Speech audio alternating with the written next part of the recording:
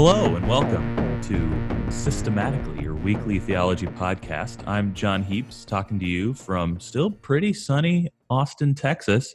I am here with only Robin Bure. Hi, Robin.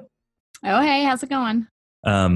Brian once again has some responsibilities. Poor Ryan is under the weather, and so it's just me and Robin this morning, and we are going to talk about decision making and specifically decision making in children and the sort of question of the meaningfulness of children's decision making. And this comes from some of Robin's research in bioethics. We'll get into that in a little bit. But here, while we're recording, it's just a couple days after American Thanksgiving.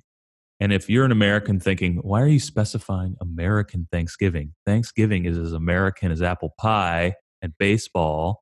The thing about Canadians is they have a Thanksgiving too. And we sure do. Yeah. It's on like a totally different day. It's on a totally different day. I mean, don't worry. It's like, I mean, there weren't as many pilgrims involved, but it was still like kind of maybe like a dubious affair when looked upon from the light of later history.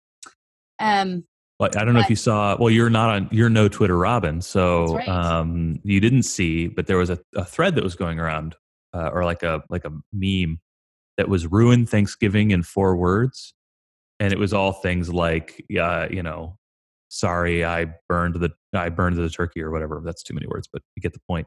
And because I'm mean, my 4 words were, here, hold these blankets.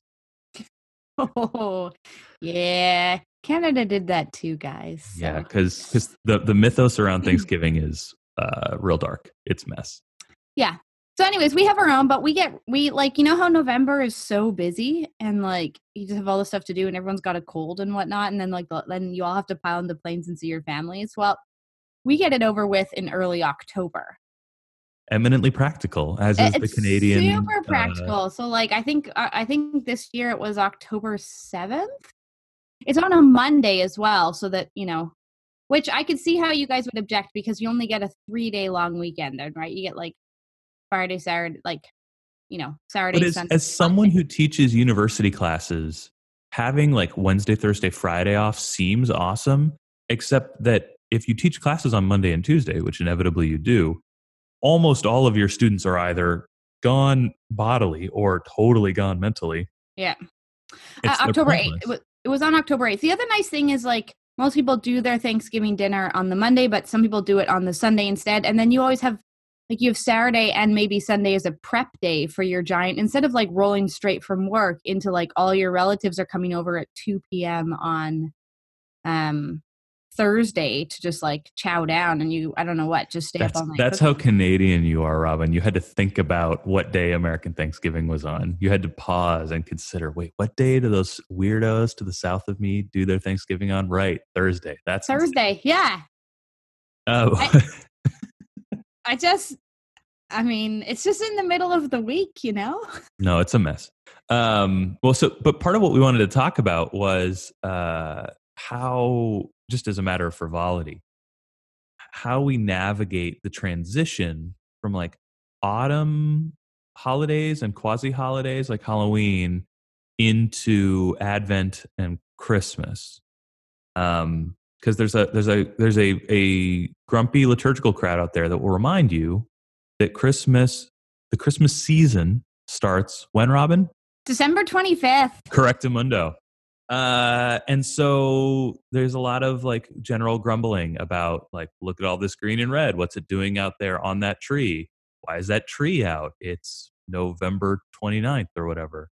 So yeah, I'm just curious, Robin, like in your house, have you capitulated to the secularization of Christmas? Or have you lost the war on Christmas in your house? Yeah, I mean, I don't know if Christ even was ever in Christmas in our house. It's just a bad scene. It's just a train wreck. There's just but when do you put up a tree? Okay, so actually, this already came up at dinner yesterday because for those of you, for our faithful listener out there, who doesn't know this, my husband and I live with another family, and there are 3 children, and my roommate Paige is American. She's from Minnesota. And so she has strong cultural feelings about when Christmas starts, which sometimes she can't even keep the Christmas music off until like after American Thanksgiving. But at least she like keeps it to herself and only plays it when none of the rest of us are home. So she wants to put like the tree up like the first Sunday of Advent, if not before, and have the house like completely decorated. I am not a That's pretty restrained, actually, because there are a lot of households in which the tree goes up like the Friday right after Thanksgiving. Like that's serious? what you do. Like you eat leftovers and you put the tree up and you decorate the house for Christmas. No. Because you got Advent. The thing about Advent is you kind of got to like work your way. Now, in my house growing up, we were never one of those families that like you don't do like any Christmas decorating until like Christmas Eve, and then like like that thing where like for kids after you go to bed the mom like decorates the entire house. So then they wake up the next morning. Have a very gendered Christmas. You have a very gendered Christmas. The funny thing is that particular like weird liturgical hang up features in just a few of the Hallmark Christmas movies. Oh yeah? It does. In your exhaustive survey? In my exhaustive survey, there's at least one occasion, which I thought was really quite interesting because I would say like that's now a cultural anomaly. The idea that like you put your Christmas, like you decorate basically Christmas Eve and then you go into the Christmas season with your decorations. So, but my question here is like, so then prior to that, are you just sticking with like gourds and fallen leaves? Like what's the decorative motif? Well, the decorative motif is Advent. So okay, like so you put out like your Advent wreath. Great. And maybe a few other like Advent-y type items in the interim. And then I generally favor like Advent calendar is a strong option. Advent calendar is a very strong option. Yeah. We had a beer one last year. I'm shocked at that. I found a beautiful like German one, like the all the drawings, and you open the door and every day it's got like a Bible verse for the girls last year. I favor kind of a gradual, like I usually put my tree up kind of like third Sunday of Advent type thing. Mostly as a compromise. I think like in future, I'd like to move more and more to like setting up your tree on Christmas Eve and stuff. The thing is, so here's the thing. It's not so much about the timing. It's what annoys me about like the putting your tree up Friday after Thanksgiving is it's a total failure of understanding like anticipation and feasting.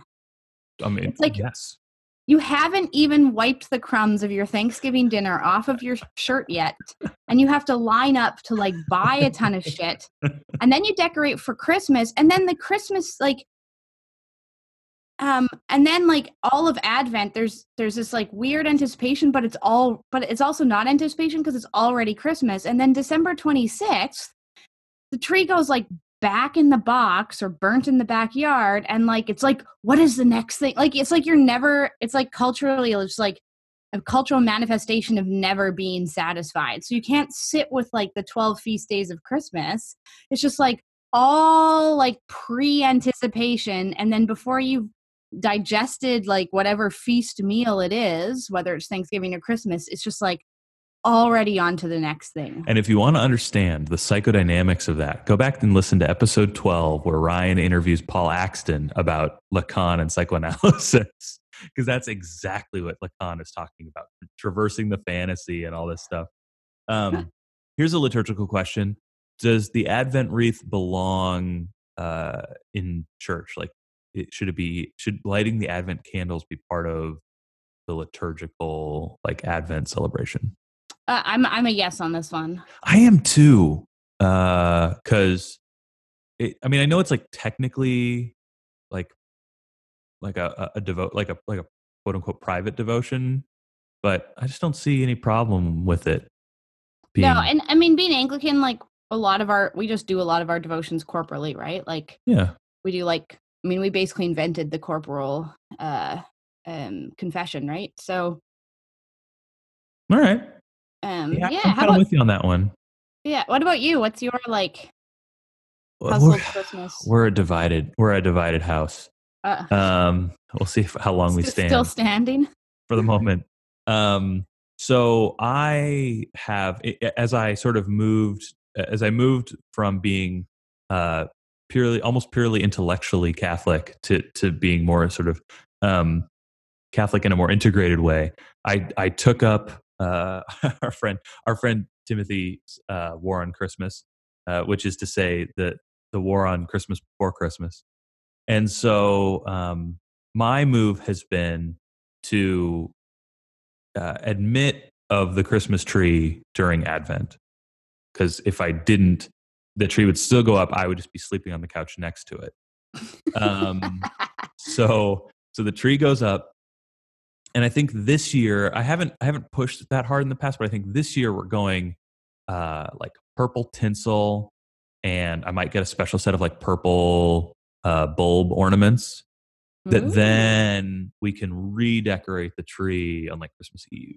I like it because then you Um, get like the smell of the tree the whole yeah, I time. mean, we're gonna get a plastic one because my dad worked in TV news and had to do 2 stories every year about houses that burned down because of dry trees in their living room. So that's no fun. But we'll spray an air freshener right next to it. It'll be great. It'll smell like pine. It'll be great.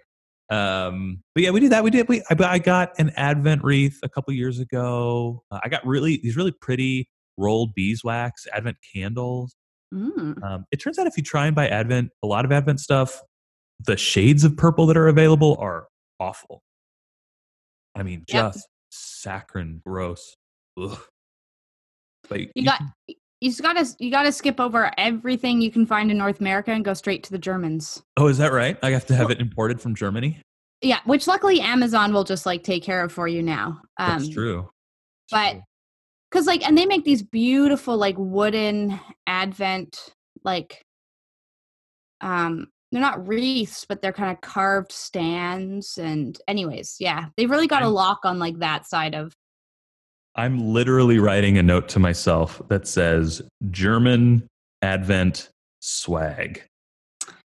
Yeah, that's That's where I the got click of my my pen finishing my note. done. And I also think like there's just so many uh great Advent carols that you miss if you just skip straight to the Christmas ones, right? I mean, O Come O Come Emmanuel is easily I think it's the most metal of the like Advent carols. Like it's super dark and Mm-hmm. I'm real into it. Um, Mm-hmm. what are some other favorites? Come thou Redeemer of the Earth. I don't think I know that one. Drop down ye heavens from Oh, that above. one I know. That one's good. The Cherry Tree Carol. Well, no, not familiar. King Jesus has a garden. If these are the obscure like Holy British like smokes, yeah. yeah. On Jordan's Bank, the Baptist cry. Well, that one I've actually heard. Mm-hmm. Um, Uh, I had some family friends growing up who, um, they're kind of interesting people in that I think they grew up sort of Anglo-Catholic ish in Canada, and they came to the U.S. as missionaries, but by then they had become sort of 1970s evangelicals. okay. But they still had a kind of Anglo-Catholic baptismal character. So some of the stuff I didn't realize had seeped into me until I bumped into Anglo Catholics later in my life, and I was like, some of this I know some of this. I've heard this before. Um, anyway, that's a weird biographical thing from my life.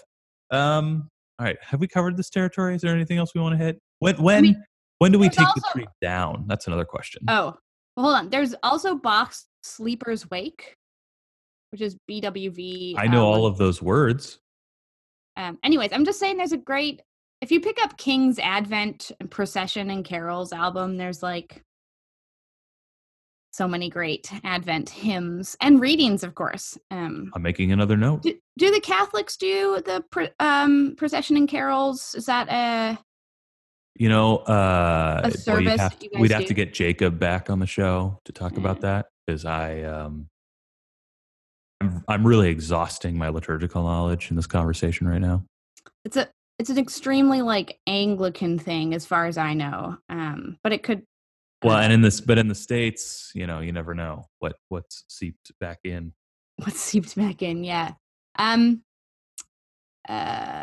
Take the tree down. Epiphany. Yeah, that seems like the obvious thing.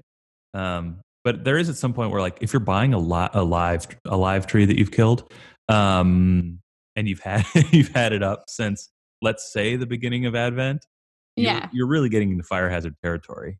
Obviously, I have a preoccupation, but which is also why then, like, you put your Christmas tree up like third or fourth Sunday of Advent. No, that's a good call.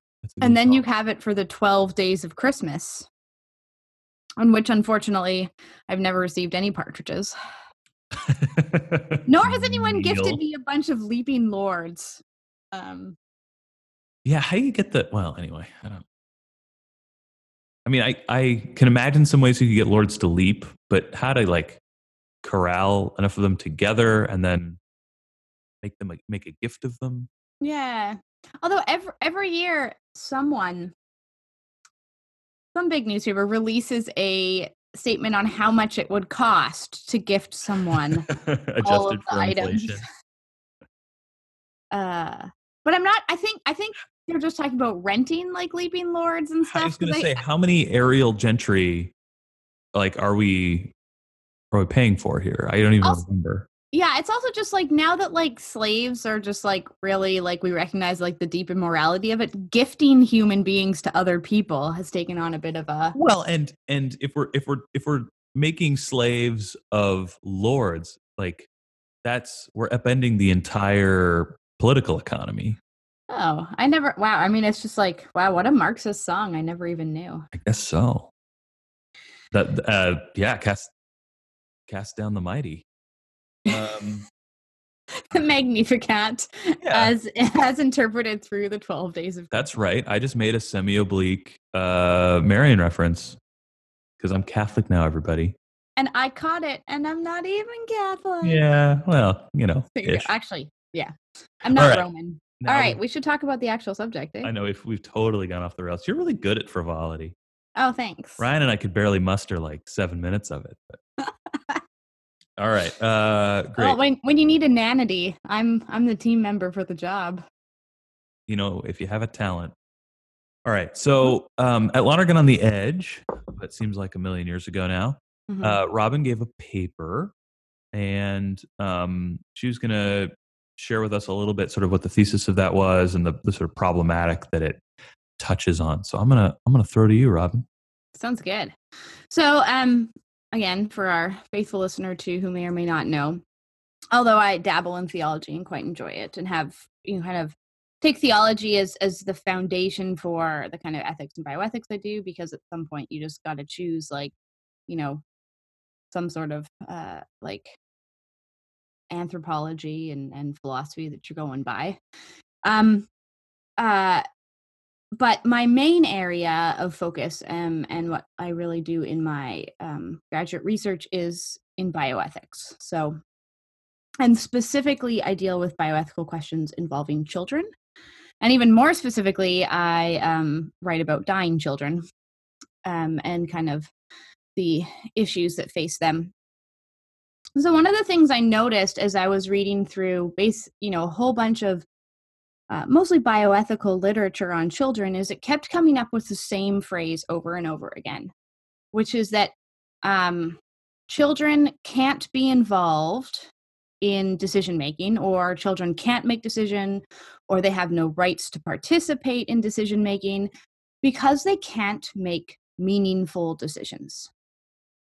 And this word meaningful kept coming up over and over again, but really without definition. And so, as usual, with any word that people use all the time, reality is a big one, embodied, vulnerable, meaning. If they keep using it over and over again and they don't define it, that's like, for me, that's like a red flag, right?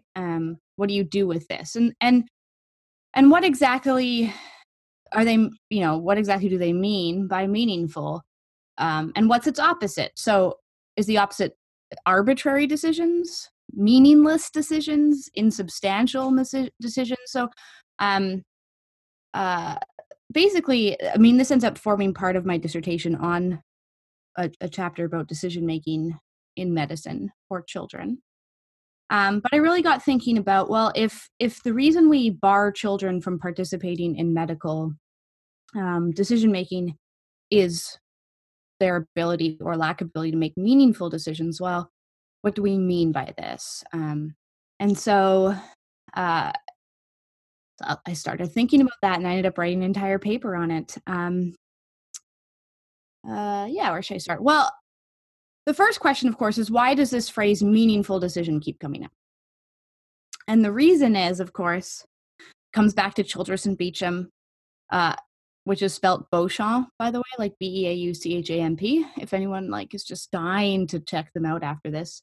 Childress and Beecham wrote a book back in the 60s or 70s, basically like the 4 principles of bioethics. And bioethics is basically skirted along on these principles ever since then, as if they're just going to work. And they define basically, and they define autonomy as self-rule, autonomy being one of their principles and arguably their most important principle. Self-rule that is free from both controlling interference by others and from limitations, such as inadequate understanding, that prevent meaningful choice. So meaningful choice basically is central to their definition of autonomy. But they never actually define meaningful choice in their chapter. As a matter of fact, a little bit later in that section, they say, even our definition of autonomy is a little bit too kind of highfalutin. And we're just going to kind of stick with essentially a measurement of rational capacity. But regardless of that, basically, this still comes up all the time, meaningful. So even though they don't explicitly define it, they do basically later characterize this ability to choose as being able to act freely in accordance with a self-chosen plan. They also mention kind of the abilities to choose values and preferences and act according to them. In other bioethical literature that specifically makes reference to meaningful decisions, like for why children can't participate, some of them describe it as rational capacity or capacity for discernment, or Jeremick says, most preschool age children younger than 5 or 6 do not possess a sufficient level of comprehension to meaningfully participate in decision making. So, here they've clearly linked meaningful decision making with some sort of rational capacity.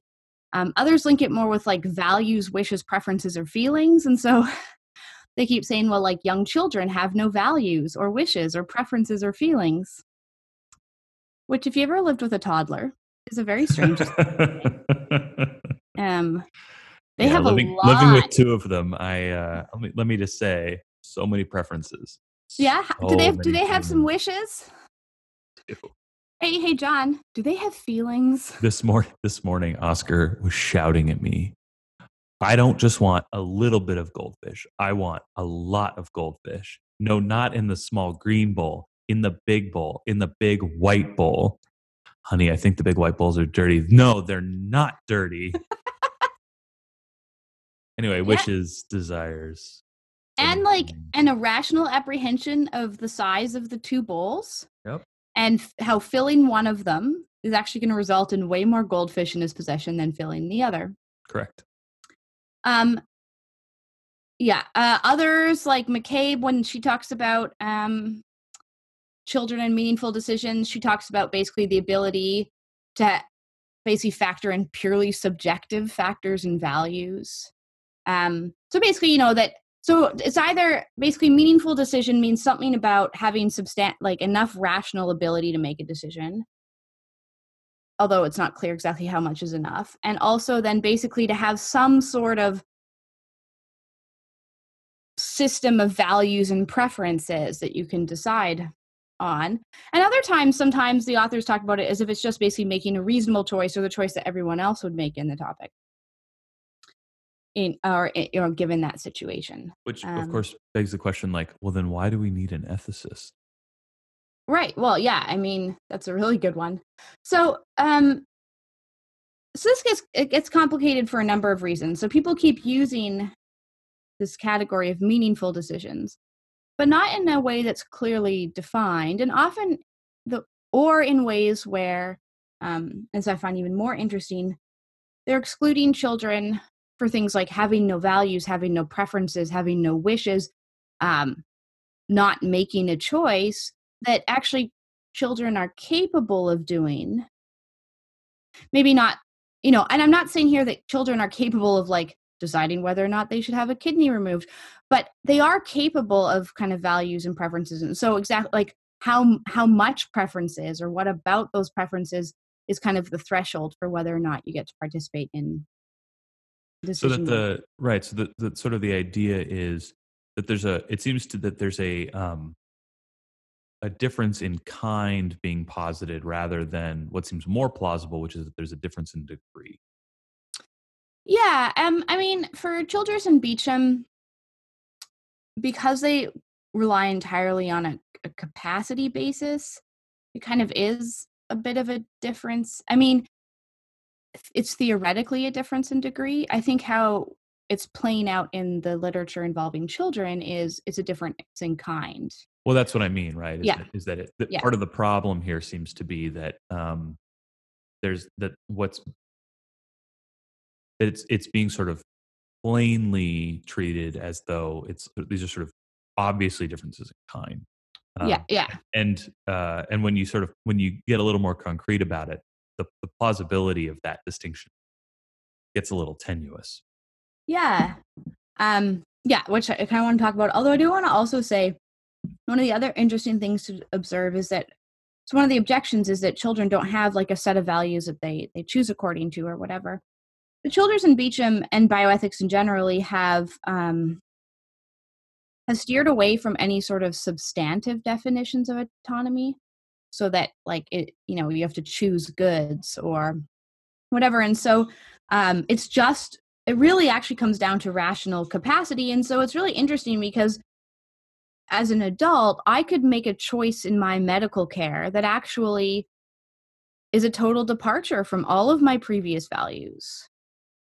And that's essentially my right. My autonomous right is that, you know, because it's my choice, it's therefore properly, validly mine.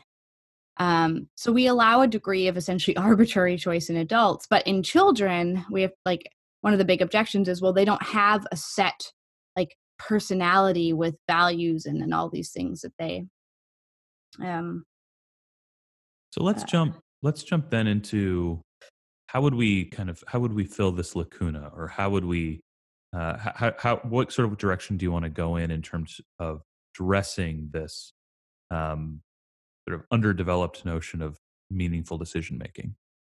well, the place that I've chosen to go, and I think that needs to go first, is I went in the direction of meaning, because this word meaningful keeps coming up over and over as essentially the criteria.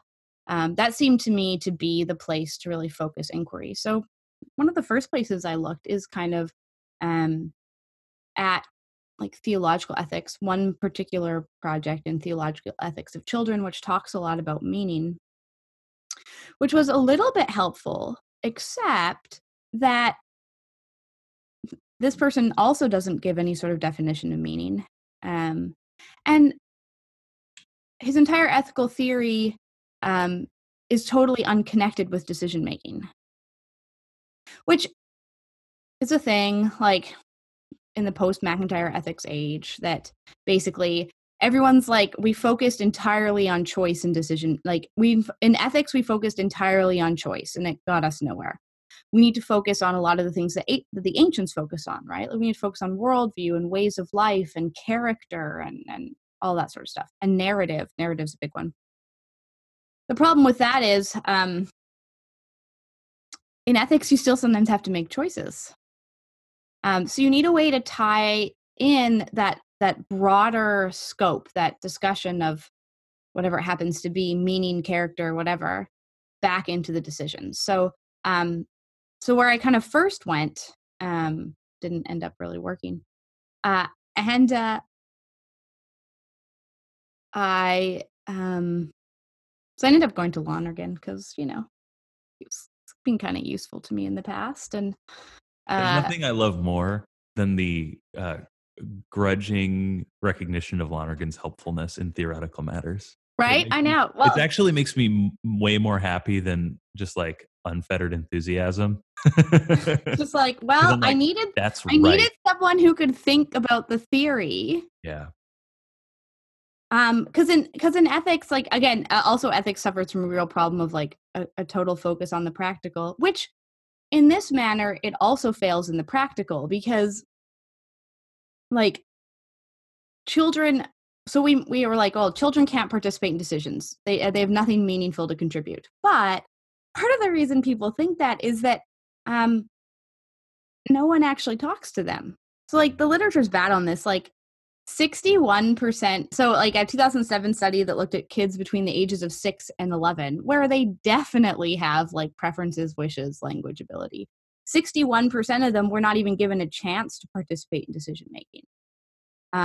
Another study in the same year found 65% of children totally uninvolved, many of them not even informed.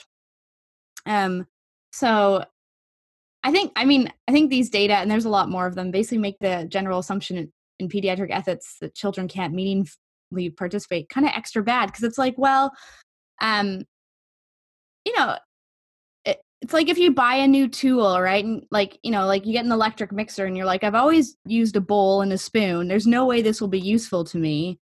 Well, it's not until you actually use it that you can determine that. I don't want to suggest an instrumentalizing of children here, but kind of the same thing. If you don't talk to children, you have no idea what they're capable of. Or to use a different metaphor, if you make a map without having done any surveying, when you then try to go navigate the terrain, it's not that practical. It's not that helpful.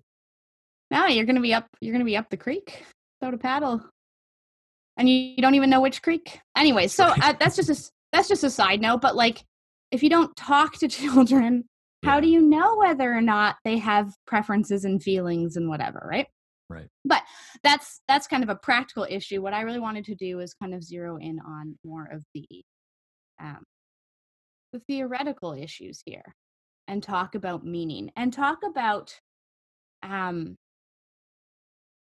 really wanted to argue that essentially children's, or what I kind of end up arguing and the position I've come to take in is that for the, roughly speaking, children's ability to participate or not, children's intellectual kind of activity isn't a difference in kind, the way that's postulated. It's a difference in degree. And not only is it a difference in degree, but children have certain gifts that are essentially lost over, like, kind of intellectual gifts that are kind of lost over time. That, and adults have many other intellectual gifts, right? But children actually bring something to the table that's, a little bit Kierkegaard in I think it's in The Sickness Unto Death, but it might be in the concept of anxiety, makes this point that's always stuck with me, that adolescents are very clear about the fact, it must be in The Sickness Unto Death because he's using the category of despair. But he says, adolescents are really clear about the fact that they're in despair. And as they become adults, they lose this clarity. They sort of lose touch with that they're in despair. And for Kierkegaard, like, you are closer to being relieved of your despair if you know you're in despair than if you're oblivious to it. And so there's something about being a teenager he saw that gives you a kind of special access to that part of being of both being self and not being a self, not yet being a self. But it seems that there's a kind of clue there that childhood modes of cognition and affectivity aren't merely deficient adult cognition and adult affectivity. Right. That though there are differences in degree and in kind, those those have a quality all their own. Yeah.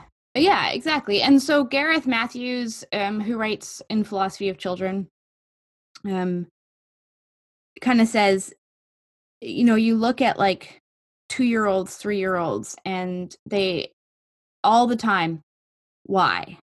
What are you doing? Why are you doing that? Over and over and over. And Juliet, who we live with, is just everything she comes into my room. What are you doing? Right? And now she's beginning to kind of like characterize, like she'll come in. Are you watching a show? Are you going pee? Like, are you taking your clothes off? Yes, I am. Hopefully not all at once. Why are you taking your clothes off? Why are you going pee? What and so everything right now is this constant question. And Gareth Matthews, like basically kids of a certain age, they ask and they ask and they ask. And then by the time when they reach school, they just stop asking. He's like, why do they stop asking? He's like, well, it's not because they've lost the desire to know. It's because we've killed it in them. Is basically what he says. And I mean, for Lonergan, even the paradigm of that just deep like thirst, desire to know is the child, right? And so I think that children, especially young children, have this drive to knowledge that. Well, I think Mark Miller in one of his book on Lonergan kind of says like the children kind of exemplify this drive for knowledge, and adults can keep it, if they try. And I was like, but can they? I mean, or functionally, do they ever kind of keep that same? So one of the things, the distinction that Lonergan makes is that the desire to know in children is manifest because it's sort of it's driving in a way that's not inhibited by very much in the way of structure or preconceived notions or what have you. Exactly. Yeah. But it's also totally disorganized. Right, it falls along lines of sort of inference to some extent, but it doesn't go very far. Sometimes they ask questions that you're like, boy, if I was really going to answer that, I'd have to like I'd have to start way, way, way over here with things you're not interested in right now. Yeah. And so the difficult shift then, and Lonergan uses the language of wisdom, right? That the shift is from the um, indeterminately directed desire to know that just wants to know whatever happens to be in front of them, right? Daddy, what are you doing? Mm-hmm. To a directed and organized and methodical approach to to knowing. Now, but the danger, Mm-hmm. right, is that in creating a determinate structure that makes the drive of the desire to know directed, and so sort of methodically capable of cumulative and progressive engagement on some topic. Well, those very determinations can turn into obstacles, limits, choke points, aporia, Bias. bias, all that kind of stuff. Yeah. So Yeah. And there's a dialectic at work where there's kind of apparent contraries of both the drive to get more, but also to direct it in a kind of determinate way.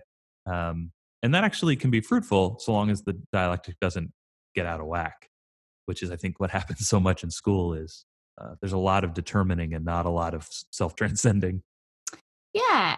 Yeah. And I think, you were there and you've put it better than I did at the time, but that's basically where I ended up going. Like children have a certain gifting here in that drive for knowledge. They're like intense observation, all that sort of stuff. But also a lack of kind of organizational structure or whatever. And adults have way more of that organizational structure, but often then a lack of the flexibility and creativity that you need, especially when you're put into new situations and crisis situations, which is what you find when you're talking about medical decision making for children. And I will say though that I think even still we often underestimate like how structured children's thought and understanding can be. So Myra Bluebond Langner did a very famous study in leukemia wards it's a sociological study back in the 80s, where it wasn't common practice to even inform children that they had a serious illness, let alone involve them. Like, they didn't even get informed usually that they were ill or dying or whatever, let alone kind of consulted at all in their decision making. And she studies, and even kids like 4 or 5 years old very, very rapidly know, way before their parents even, who everyone is in the hospital. So like, who's a hematologist, um, uh, who's a general, who takes blood. Not only that, they know the hierarchy. They know which, like, the hierarchy in the hospital. Like, the heme team is above the regular doctors, which is above the nurses, which is above the techs. Wow. They know, and they all come to an understanding of the fact that they're ill, and then eventually they all come to the knowledge that they're dying, usually way before their parents do, and often try to initiate conversation on the topic, are shut down, and basically go to great lengths to basically protect their parents from facing this reality. It's quite fascinating. So I think the children often, I think, are capable of more structure, I guess, in their thought than we give them credit for, especially when you're talking about like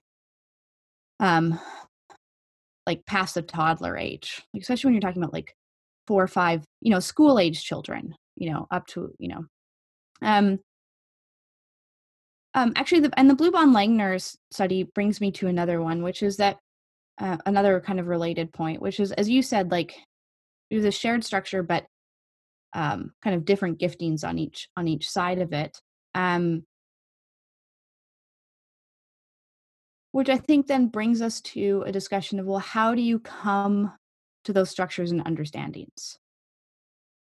And one thing that Blue Bond Langner found in her study is that the older children, not usually numerically older, but older, who had been in the hospital longer, would inculcate the newer patients, Oh, right? really?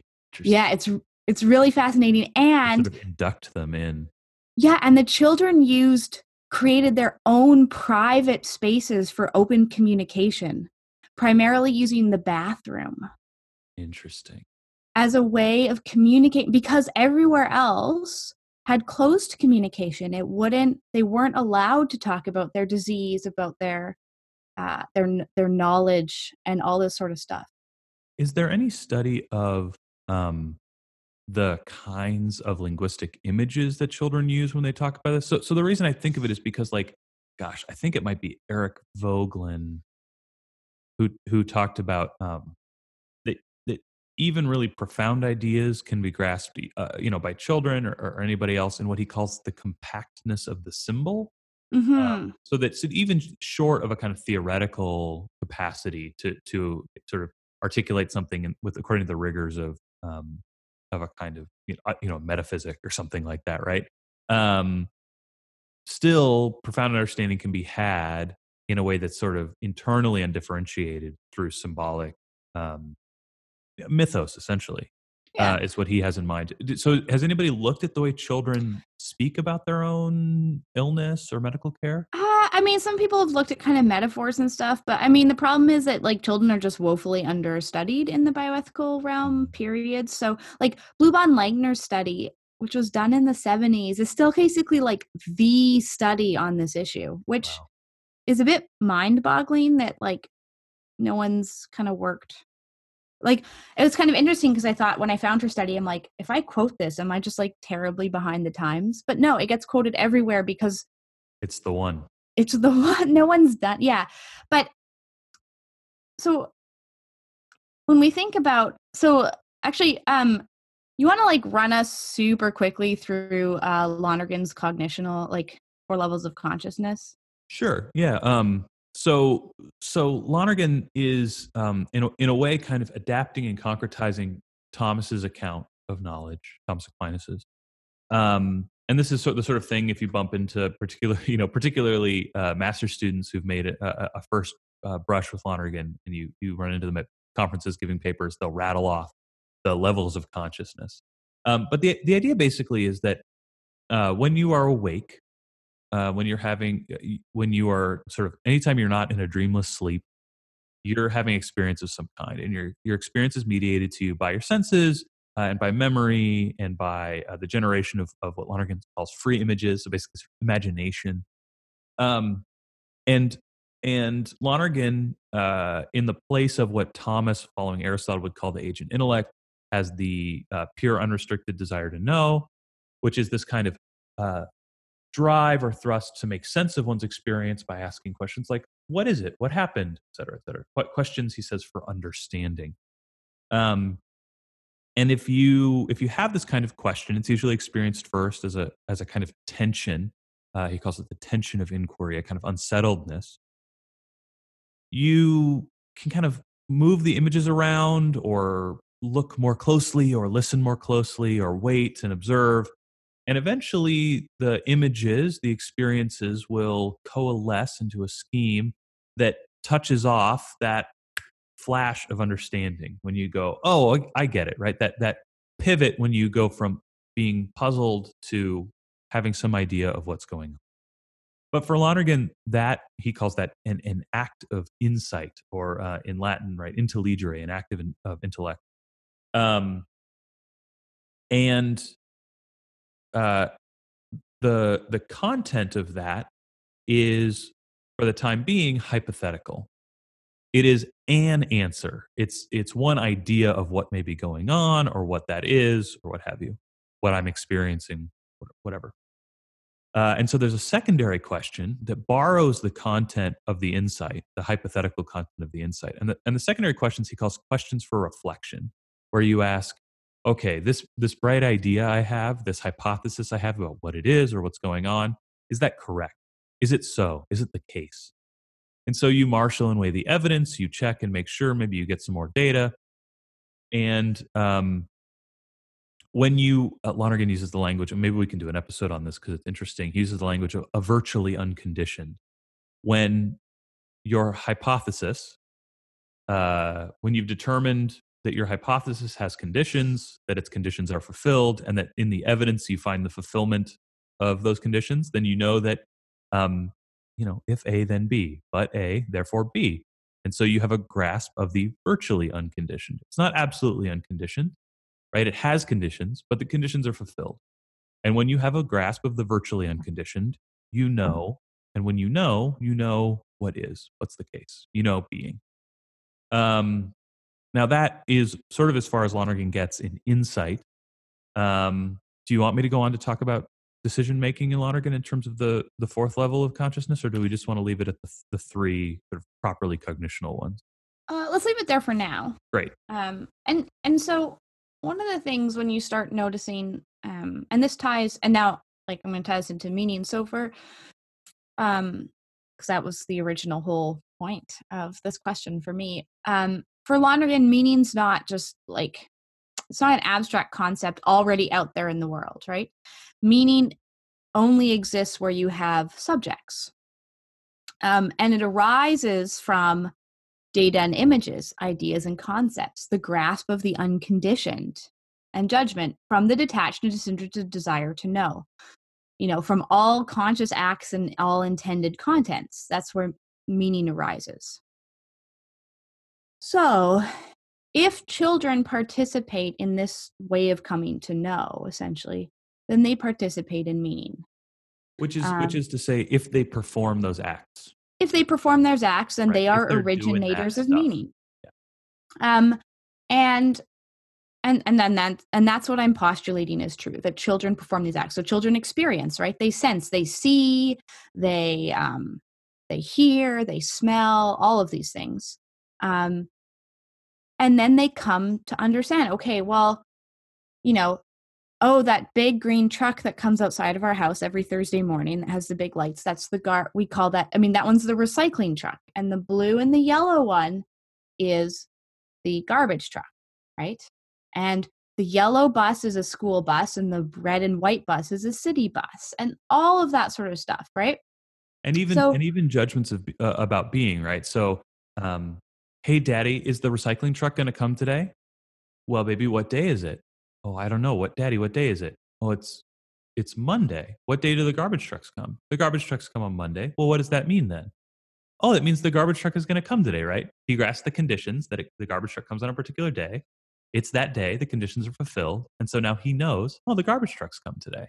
Right. Exactly. Yeah. Or it's Canadian Thanksgiving Monday and the garbage truck isn't coming because it's a special Monday. Yeah. All that sort of stuff. And so, but what that means is if children participate in these conscious acts, then they are originators of meaning.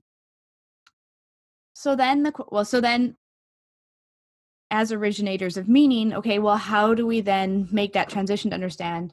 Actually, no, I want to back up a little bit, because the other thing to recognize in this kind of cognitional structure is a lot of the insights that we have, a lot of the knowing that it's a garbage truck, all that sort of stuff comes to us from other people, right? We don't start as we don't even start as a blank slate. And even if we did, we don't just come to know on our own. We receive it constantly from others. And so we receive these structures from our parents, from other children, from all that sort of stuff.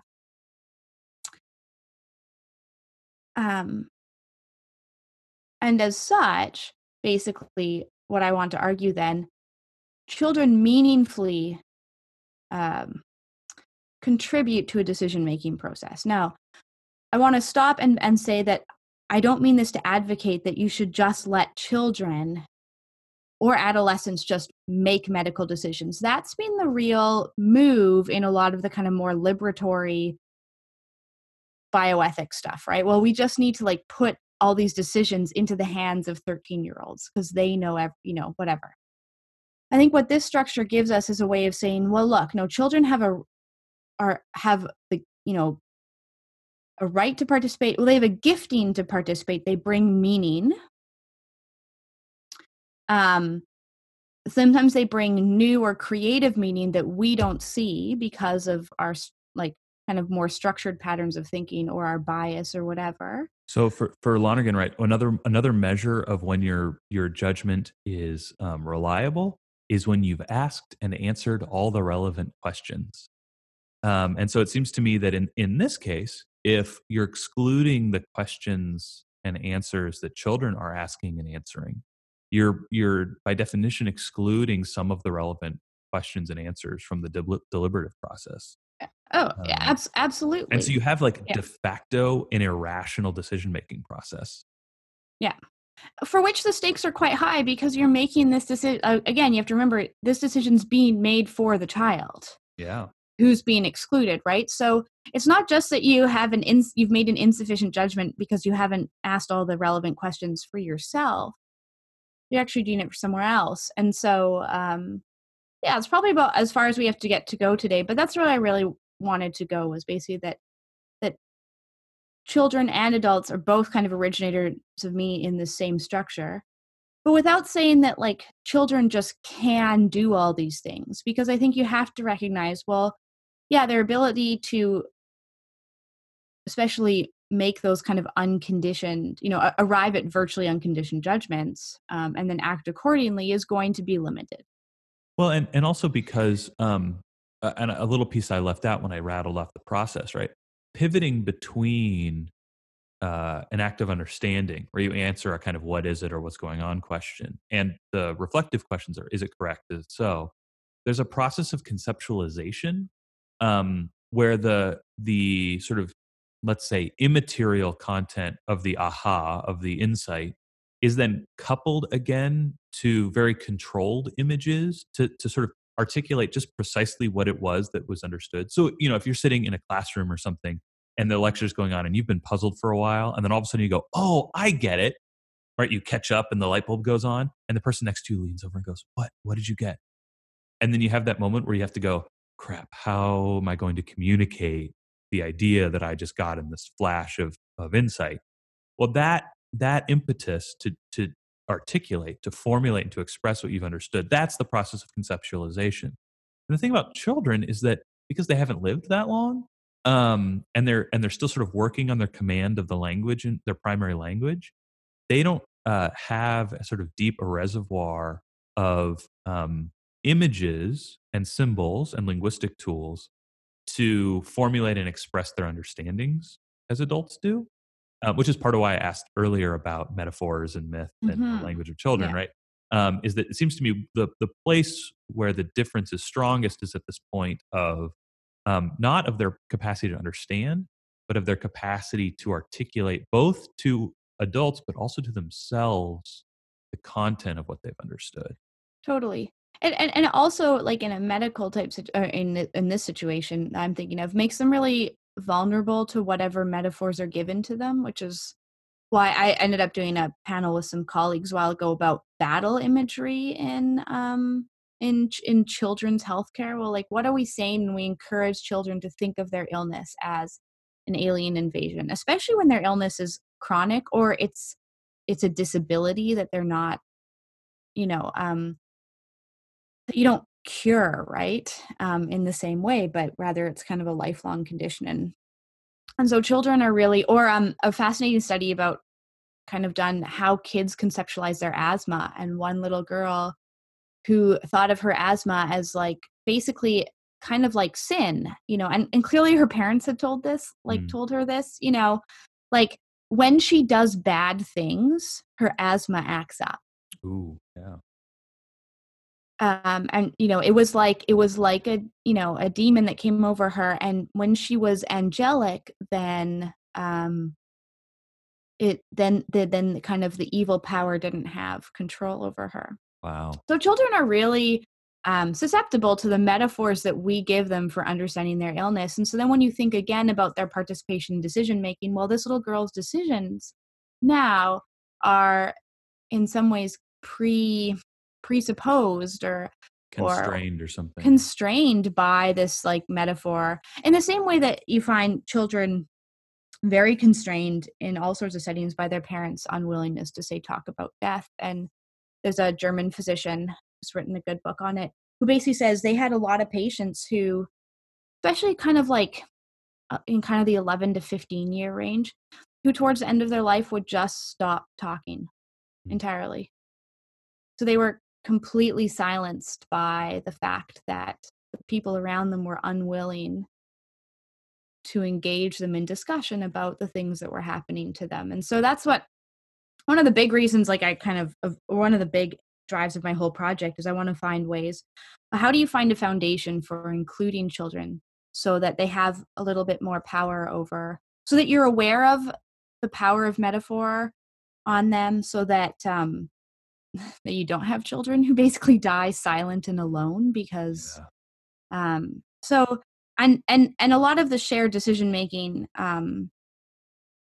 platforms or models that are out there are really just based, again, still on this like adult individual kind of rational approach. And then you just measure like how much reason the child has. I don't know how you measure how much reason someone has. That's a whole other question. And then like that determines whether or not they've crossed the threshold into participation or not. And what I want to find here, and what is a foundation to say, no, no, this is how all of us think. And there are different things that we bring to the table, and that the way we come to judgments most properly happens together, because that's how we come to all knowledge as human beings. But especially in this setting, well, there are questions that children are going to raise that you're not going to think of, but there's a level that you're going to conceptualize and answer those questions that children aren't capable of. So it can, and I mean, there's a lot more things that can be said about conflict situations. There are parents who just make terrible decisions for their children, like that sort of stuff. I'm not interested in those conflict ones yet. What I really want to look at is, well, and what I think is here is, well, here's a model for saying, well, meaning is actually shared in this way. And you can have a participation based on these structures and the ways we come to think. That isn't just predicated on like a measurement of rational capacity, but rather a much more participatory model of how humans come to meaning in the first place. That's awesome. Well, thanks so much for sharing your research with us. We've gone a hair long, but we can do treasures old and new, and then we'll pack it up. Sounds great. So my treasure new I don't really have a treasure. Well, I did just think of a treasure old, but it's like really dark. Let's do the treasure new, and then maybe we can get. So we'll do a treasure new, which is less dark. It's a book by Thomas LaCour, and I just picked it up at AAR last weekend, and it's called "The Work of the Dead: A Cultural History of Mortal Remains." This is our less dark option. Yeah. Okay, just checking. Yeah. This is an occupational hazard I'm running into. And yeah, I mean, as it sounds, it's like this grandiose history. It's like 700 pages of basically like, what do we do with our dead? And how do basically, it's called The Work of the Dead. How do those communities of the dead, wherever we put them, affect the life of the living? How do they create cultural meaning? How do they differentiate our spaces? How does it influence how we think about ourselves and all that sort of stuff? So I'd highly recommend it. It's great bedtime reading. Well, what we were going to do before Robin thought of an even darker book for her treasure old is we were going to open it up to, if you want to tweet at us, at systematicpod, or shoot us an email, systematicallypodcast@gmail.com, with an idea for a complimentary treasure old to Robin's solid AAR find. Yeah, tweet us your favorite deathy books that are old. Yeah, let's find some old deathy books. We talked about Cicero's, what's the title of that Cicero text? On Life and Death. On Life and Death, yeah. Which I was saying I read as an undergrad, which means I didn't really read it, so I should probably read it again. But okay, Robin, what did you think of in the interim? In the interim, I thought of Thomas Hardy's Jude the Obscure, which is a book. I mean, it's a novel, but it's really fascinating because what you get in the 19th century is you get this cult of death, right? But you also get the cult of childhood, and people really brought them together. And there's this incredible sentimentalizing of the childhood deathbed scene, and it appears everywhere. It's in children's literature. It's in everywhere in the popular imagination. This like beautiful, pious, wonderful deathbed scenes, and people. Partly because of kind of the Protestant Reformation and everything, and the ongoing theological disputes about the fate of dead children, especially infants, especially unbaptized infants. People felt, but kids were still dying all the time, right? It's the 19th century. So people became really invested in not the afterlife, but basically the moment of death. And you have this like massive sentimentalizing of the child deathbed scene. And Thomas Hardy's like, I ain't got time for any of that shit. And instead, he writes a novel about 3 children with just like the most brutal death scene. Wow. That's like a complete parody and reversal and just like horrific rejection of this sentimentalized child death scene. I won't ruin it for you by telling you what happens, but it's just, yeah, it's intense. So I did think of that, but then I thought it's a novel first, not a work, kind of history or theology. And also it's like, it would like really ruin your Sunday. So, yeah, I don't, I think that one will stay on the shelf for me. Thanks. But I guess, this is, like you said, a kind of vocational hazard for working on these things. These books just find their way to you, I assume. Oh, they do. They just it's like you read an article about it, an article like footnotes it, and then you're like, well, I just have to read this now. I have to know. Yeah. Well, okay. Robin, thank you so much. Hopefully next week we'll be back with the whole gang, maybe Brian and Ryan and everybody. We'll see. We'll see what time holds for us all. We'll see what flu viruses come everyone's way. No kidding, man. All right. Yeah, go get your flu shots, everybody. Mm-hmm. Help with that herd immunity. All right. Well, like I said before, you can find us on Twitter at SystematicPod. You can send us an email at systematicallypodcast@gmail.com. You can listen to us on Apple Podcasts or on SoundCloud if you're not doing one or the other already. If you go to Apple Podcasts, do us a favor. Can you leave us a rating and a review? Those help people find the show so that other people can hear about novels about child death. Our music, as always, is track 14 off of Ghost 2 by 9 Inch Nails. Thank you, Trent Reznor, and your Creative Commons license. And as always, be responsible. Bye.